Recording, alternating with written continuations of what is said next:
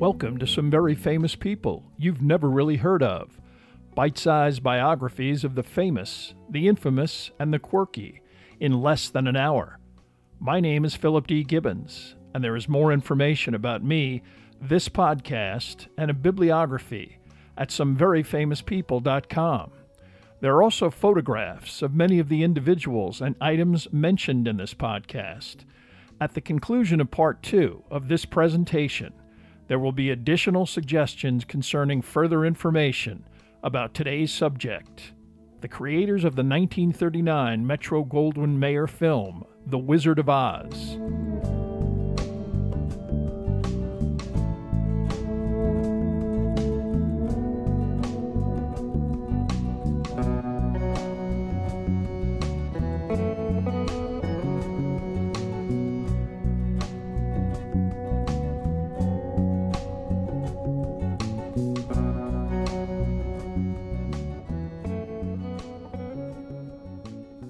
Now let's return to our story about The Wizard of Oz.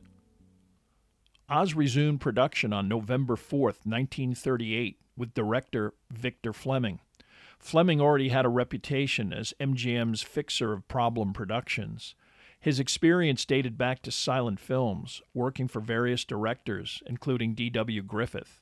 He made stars out of Gary Cooper, Clark Gable, Spencer Tracy, and Jean Harlow in the late 20s and early 30s. Having made a good living in motion pictures for many years, Fleming lived the high life on his 20-acre horse ranch in Bel Air, riding a motorcycle years before it was fashionable. As good-looking as the men he directed, he also carried on affairs with many of his leading ladies, ranging from Clara Bow to Ingrid Bergman, finally marrying at age 34 in 1933. Although considered a breach of studio etiquette and the star system, Clark Gable routinely ate lunch with Fleming at the studio commissary. Such was his respect for the director, also a close friend. The Oz filming process was difficult for several fundamental reasons. Technicolor required the brightest lighting possible, making the soundstage a sweltering environment. Like Jack Haley, both Ray Bolger and Burt Lahr were fitted with costumes that were cumbersome and extremely uncomfortable. Bolger's wrinkled burlap face was provided by a specially molded rubber mask that covered his head and neck, with the exception of his nose, mouth, and eyes. The mask had to be glued on daily, makeup then manually added to his visible nose and mouth. This process took 2 hours, necessitating Bolger's studio arrival at 6:15 a.m.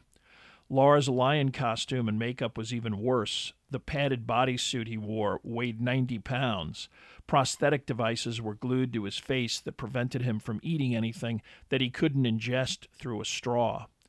Haley's costume, actually comprised of matted cotton, leather, and cellophane, was so stiff that he couldn't sit down once he put it on. For Haley, that was a problem as he was moonlighting on a nighttime radio show and tried to take cat naps in between takes. He eventually was able to lean on a board on his back and doze off. After an initial lunch in the commissary, the studio suggested they eat by themselves in a private bungalow. Such was the distraction they created in the studio's crowded common lunch area.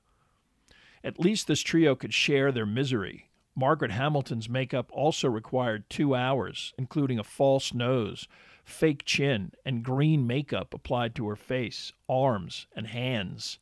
Once in costume, she could not touch anything, as that left visible green streaks. Lunch for her was a peanut butter sandwich, celery, and a cup of coffee, all administered by an assistant, as the green makeup was toxic and dangerous if swallowed. All of this she endured by herself in a tent provided as her makeshift dressing room. Her copper-based makeup was so pervasive that after several weeks of filming, even after the substance was removed, when filming concluded, her skin remained a permanently visible shade of green. It was months after production ended that her skin returned to a normal complexion. Judy Garland faced challenges of a different kind. Playing the part of a 12-year-old required that any appearance of breasts were eliminated by a constrictive corset that forcibly flattened her chest. Between her mother and the studio, every aspect of Judy's life was choreographed, especially when it came to diet. She was encouraged to smoke tobacco and drink coffee, practices that inhibited appetite. Her mother had already exposed her to amphetamines at a young age, again as a diet inhibitor and energy booster. This practice would have dire long-term consequences. Frank Morgan had a different coping mechanism. One Hollywood legend had him showing up at the studio every day with an attaché case that actually contained a minibar, and his predilection for champagne was well known. With alcohol kept to the dressing room, Morgan's performance in front of the cameras was impeccable, and he was well liked by all of his co-stars. The only difficulty Victor Fleming ever had with Morgan was when he wasn't drinking, the actor occasionally irascible and disagreeable. Once, in front of a crew member, Fleming chided Morgan, saying, "Get back on your champagne kick so we can live together." Only close friends could possibly get away with such a zinger. Fleming was cordial enough with Morgan to buy his 81-foot yacht named the Dolphin. Another production challenge was the preparation and choreography of the Munchkinland scenes, frequently involving over 100 individuals. One blessing was that besides Judy Garland and Billy Burke, who played Glinda, all of the other voices were lip-synced and ultimately recorded by several voiceover artists associated with Disney productions. Their voices were then sped up to varying degrees to get the appropriate sound for a tiny person. Although the Munchkinland numbers are among the most impressive musical and dance songs ever filmed in Hollywood, it was the alleged off-screen antics of these unique actors that eventually added to the Oz legend. On the Jack Paar Show in 1967, to much laughter, Judy Garland described the acting troupe as a, quote, bunch of drunks who got smashed every night, unquote, and one even propositioned her. She also claimed that if a Munchkin became too intoxicated to navigate their way back to their Culver City hotel, they would be picked up with butterfly nets. Although Garland was known to exaggerate, screenwriter Noel Langley referred to the group collectively as the wildest little whoring rascals you ever saw. Mervyn LeRoy's 1974 autobiography recollected truly depraved behavior. They had sex orgies in the hotel. We had to have police on just about every floor. By the time these urban legends became ingrained, any contradictions from actual surviving Munchkins themselves were typically ignored. Out of 100-plus individuals, many with a carnival or show business background, it is likely, at some point, a few individuals got out of hand, but it is also more likely that rumors of crazed, wild behavior are nothing more than embellished Hollywood legend. More troubling was the behavior of Leo Singer, who was contracted and paid by MGM, and it was supposed to pay the actors $50 a week for rehearsals and $100 a week for actual filming. It has long been maintained that Singer pocketed any money forwarded by the studio and typically avoided paying much of anything other than routine expenses. The salaries themselves, even if paid, were less than what Terry the dog was paid to play Toto, $175 weekly. Unfortunately, Buddy Ebsen was not the only actor to suffer serious injury during the making of the film. Part of the beauty of The Wizard of Oz is that scenes involving special effects like the winged monkeys, the poppy field, and Munchkinland seem both incredibly realistic and effortless. The opposite was actually the case, with a great degree of planning or even engineering involved in putting together these moments. One such effort involved the Wicked Witch of the West, Margaret Hamilton, and her fiery exit from Munchkinland in a cloud of red dust and flame. Seemingly, she magically disappears into thin air. Actually, her escape was set in motion by an elevator that lowered her beneath the sound stage. Hamilton had to back her way into an exact spot on the stage with perfect timing to escape any flames as she was lowered out of sight. If her legs were even slightly unaligned, she could break one or both as she fell through the opening. 2 stagehands were ready to grab her as she came down the elevator. Hamilton rehearsed the scene and processed endlessly, getting to the correct spot, tightening her elbows next to her sides so they did not slam on the edge of the pit, keeping her costume behind her, and clutching the broomstick close to her chest so it did not get caught on the opening. The first take was so good that when Hamilton returned to the soundstage from below, the usually stern Fleming was actually smiling. However, he typically demanded another take as a precaution. As it was lunchtime, the entire crew left for a break, and when they returned, nothing went right, and after 4 takes with mistakes, Fleming returned to his typical drill sergeant demeanor. After demanding that everyone pull themselves together and get the scene done, Hamilton proceeded. This time, the flame effect started way too early. The witch's broomstick and hat ignited, and by the time Hamilton was grabbed off of the elevator below, her eyelashes and one eyebrow were gone, an upper lip and one eyelid badly burned. Her right hand was also severely injured, and the toxic copper-based makeup had to be removed manually. Alcohol painfully applied to a large and essentially open wound. Hamilton was in agony, claiming subsequently that she had never experienced such pain. Ointment was also applied to her face and covered with gauze, only her eyes, nose, and mouth left uncovered. Luckily, Hamilton was not needed for filming for 6 weeks, and when she returned, she was told she would have to ride on a mechanical device that simulated her flying above the Emerald City as part of the Surrender Dorothy scene. The device also spewed smoke from a pipe concealed by her broomstick. Hamilton absolutely refused to have anything to do with the smoke device, agreeing only to close-ups with the wind machine and the broomstick rocking back and forth. She told Victor Fleming that he could terminate her if he wanted, but she would not get near any fire-related special effects again. The situation was resolved when her stand-in, stuntwoman Betty Danko, agreed to do the scene, despite Hamilton advising her not to. Sure enough, even after 2 successful takes with Danko on the device, a 3rd take resulted in the pipe device exploding. Danko was practically thrown off of the broomstick device and had to hang on while stagehands lowered her to the ground. She was hospitalized for 11 days with a 2-inch deep gash in her left leg. Although a similar elevator device and dry ice would be used to simulate the witch being melted, Margaret Hamilton was not exposed to any more open flame herself. She did have to light the scarecrow Ray Bolger on fire on 5 separate takes, a sequence that left her faint with anxiety, afraid that her co-star would be seriously injured. The shots went off without a hitch. Filming of The Wizard of Oz concluded on March 10, 1939, without any other serious injury. By then, Victor Fleming was long gone, having been transferred at the request of Clark Gable to another MGM headache, Gone with the Wind.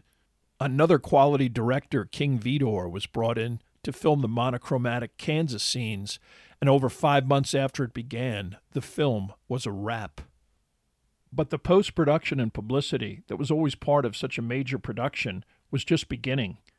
Numerous special effects, like the 35-foot-long rotating motorized canvas sleeve that simulated the Twister in the film's opening moments, no, it wasn't a woman's stocking, as subsequently reported, or the electrical sparks superimposed on the ruby slippers when the witch attempts to remove them, needed to be added. Sneak previews also played a role in any final cut of an important film, and The Wizard of Oz was no different. On June 4, 1939, in San Bernardino, California, the unedited film was shown to the public for the first time, and again on June 16th in Pomona. All 951 preview cards turned in after the second preview were enthusiastic, an unheard-of number. Judy Garland was also on hand to sign autographs.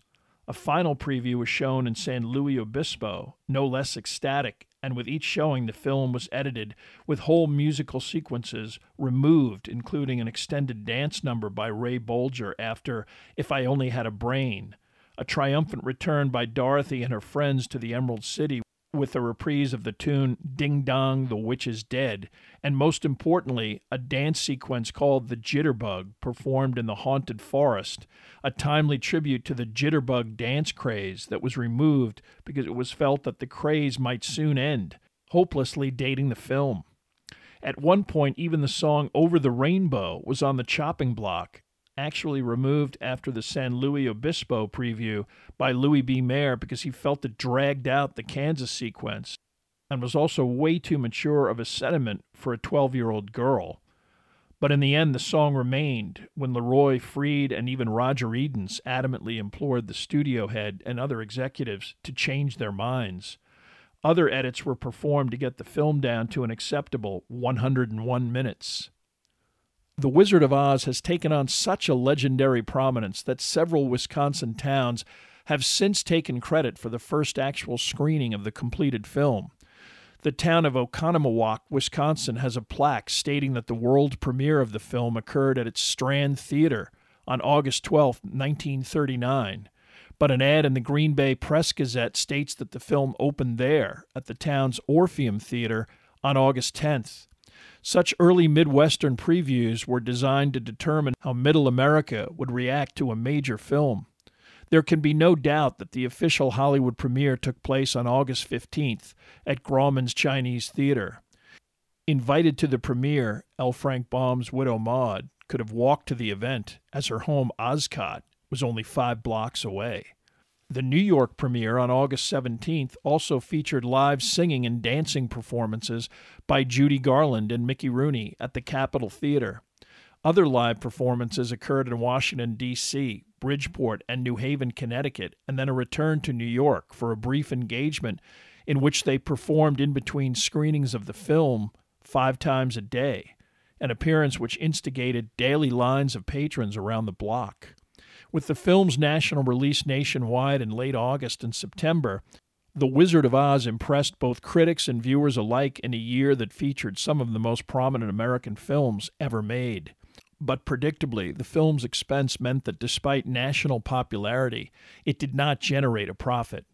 With a gross of just slightly over $3 million, the movie, when post-production costs were added in, officially lost about $1 million.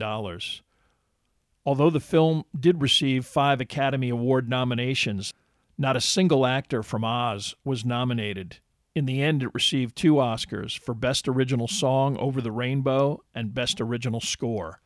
Judy Garland did receive a Special Academy Juvenile Award, but this was an honorary statuette for her body of work in 1939.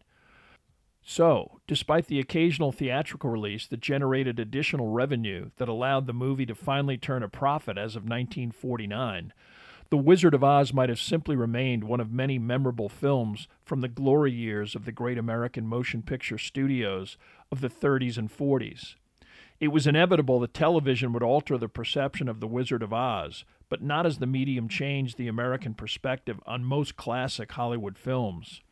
Fueled by the wild ratings for the March 5, 1955 NBC TV broadcast of the stage version of Peter Pan starring Mary Martin, CBS made a deal to show The Wizard of Oz on television for the first time.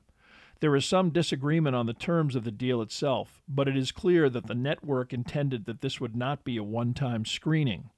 The film was first shown on television on November 3, 1956. Although most Americans did not have the benefit of color television, it was a ratings hit watched by an estimated 45 million viewers. CBS contracted for 2 showings and wished to be selective about when it screened the film again. It was more than 3 years later that the network showed the movie for the second time on December 13, 1959. In the late 50s, it was unthinkable to pad a 2-hour block of television with commercials, so in-studio guests filled up the extra 20 minutes with occasional breaks during the 101 minutes of the film's running time. 1956 featured Bert Lahr and 10-year-old Liza Minnelli. 1959 featured CBS network regular Red Skelton and his daughter. The film was also moved from 9 p.m. to 6 p.m. on a Sunday, the resulting ratings even better than 1956, with CBS thus deciding to make The Wizard of Oz an annual event. By late 1963, the show already had such a national impact that the network deemed it inappropriate to show it in light of the November 22nd assassination of President Kennedy. It would not be seen until January of 1964. Although the network did show the film once in black and white in 1961, its color telecasts made the film especially memorable once color sets became more prevalent. For several generations of American children, the annual screening of The Wizard of Oz became a magical event. By the late 60s, the amount of commercial time on television increased especially for high-profile broadcasts, and when NBC won a bidding war and began showing the film in 1968, it did so without any accompanying host or material. In fact, televised versions of the film frequently made minute edits to the movie to jam in as much commercial time as possible. For instance, when, early in the film, Dorothy frantically flees back to her home as the twister begins to build, Professor Marvel lassos his horse and says apprehensively, "Better get under cover, Sylvester. A storm's blowing up. A whopper," to speak in the vernacular of the peasantry. Poor little kid. I hope she gets home all right. Although poignant, the scene adds nothing to the plot and was routinely removed from the film. Similar cuts occurred until The Wizard of Oz gained protected status from the Library of Congress in 1991, barring such cuts and mandating that such designated films be broadcast in their entirety. The Wizard of Oz was presented annually until 1991, when several entertainment industry developments combined to alter the unique status of the film. The advent of first videocassettes and ultimately DVDs allowed viewers to watch the film at any time, removing the anticipation for the annual television event. Secondly, Ted Turner purchased the entire MGM catalog, and despite allowing CBS to continue to retain its license to The Wizard of Oz in exchange for giving up Gone with the Wind, CBS's license was eventually phased out, with 1998 the last year of its network broadcast. Subsequently, the film was shown so frequently on both TBS, TNT, and TCM that in 7 years, various Turner entities had shown it more times than CBS's 31 screenings over 5 decades. Some of those associated with The Wizard of Oz in some form did not live to participate in the phenomenon created by the film's television renaissance. Frank Morgan worked with Victor Fleming again to great acclaim in the 1942 film Tortilla Flat, garnering a second Academy Award nomination. Morgan, who worked steadily throughout the 30s and 40s, was married to a real estate heiress and owned a 550-acre cattle ranch in Riverside County. He replaced the 81-foot yacht he sold to Victor Fleming with a 71-foot twin-masted schooner he named Dolphin II, even competing in yacht races from California to Hawaii. Morgan's high living eventually caught up with him. He died of a heart attack on September 18, 1949, aged 59. Victor Fleming also died in January of 1949, aged 59. Although he received screen credit for directing The Wizard of Oz and Gone with the Wind in the same year, and received the Academy Award for the latter film, Fleming has never really received the same acclaim as such contemporaries as Frank Capra, Howard Hawks, or John Ford. His Bel Air horse ranch was transformed into a vineyard and winery known as the Moraga Estate, and today is owned by Rupert Murdoch. Maud Baum survived her husband by 34 years, passing away in 1953 at age 92. She remained in Oscott for that entire time. The home was eventually torn down in the late 50s and replaced by a drab apartment building that still stands in Hollywood on the corner of Yucca and Cherokee, across from a municipal parking lot. Ray Bolger, Jack Haley, and Burt Lahr's Hollywood studio experiences were so unpleasant that all three subsequently returned to New York to work on the Broadway stage. While they were gratified to see The Wizard of Oz turn them into American icons, Haley especially never romanticized his employment on the film. In repeated interviews, he stated that he was not at all sentimental about making The Wizard of Oz. It was hellishly tedious and physically overwhelming. Lahr felt his Hollywood roles were always vacuous and shallow and didn't take advantage of his comedic and acting talent. He finally sold his Beverly Hills estate to Betty Grable and returned to New York City and stage and television commercial success. Ray Bolger also enjoyed success on the stage and on television, with occasional film appearances. He was the last of the major Oz cast to pass away on January 15, 1987. Of all of the actors associated with the film, perhaps the strangest outcome was experienced by Margaret Hamilton, the Wicked Witch of the West.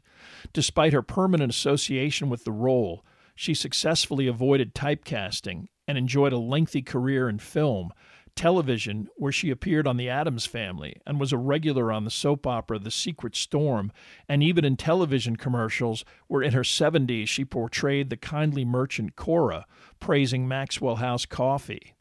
but especially as The Wizard of Oz reached nationwide prominence in the 60s and 70s, she received large amounts of mail from fans obsessed with every aspect of her role in the film.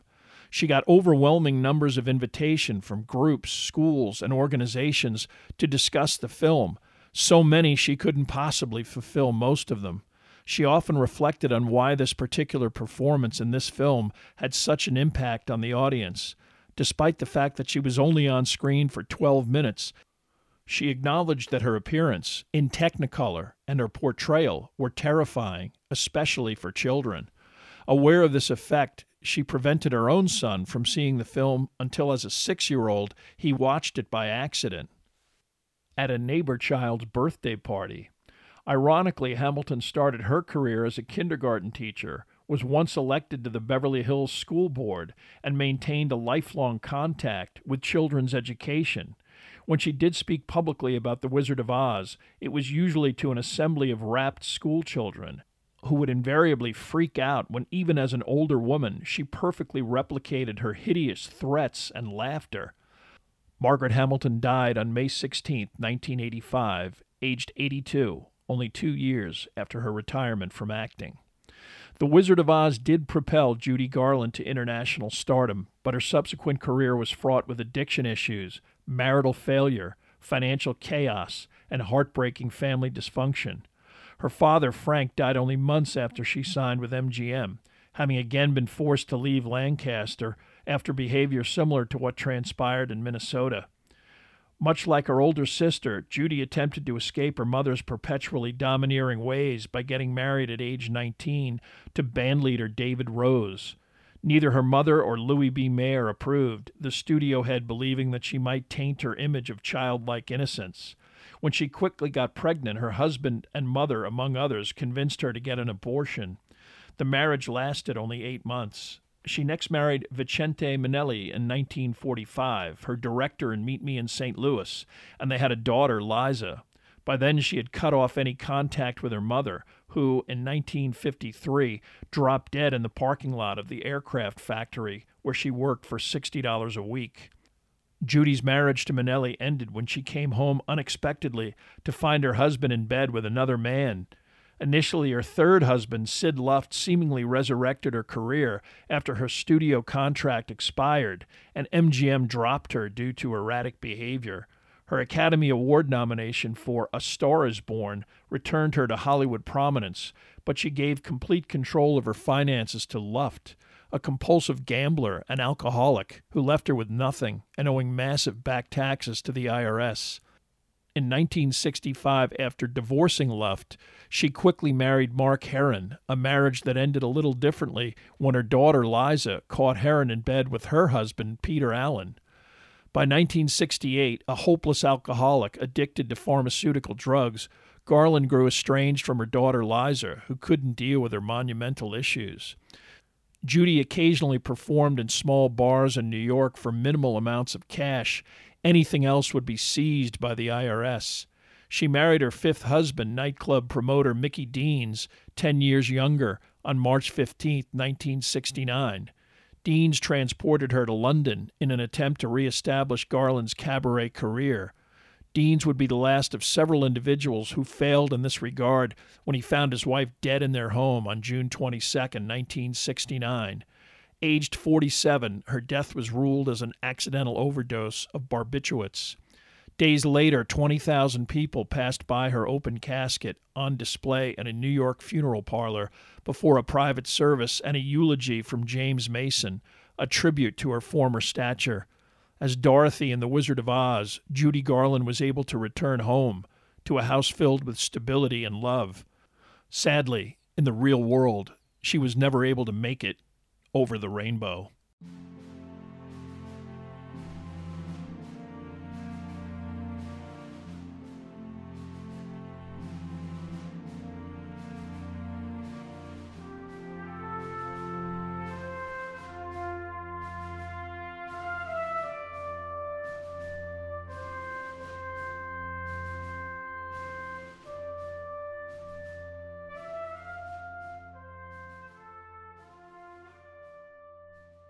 Thank you for listening to part 2 of this podcast about The Wizard of Oz.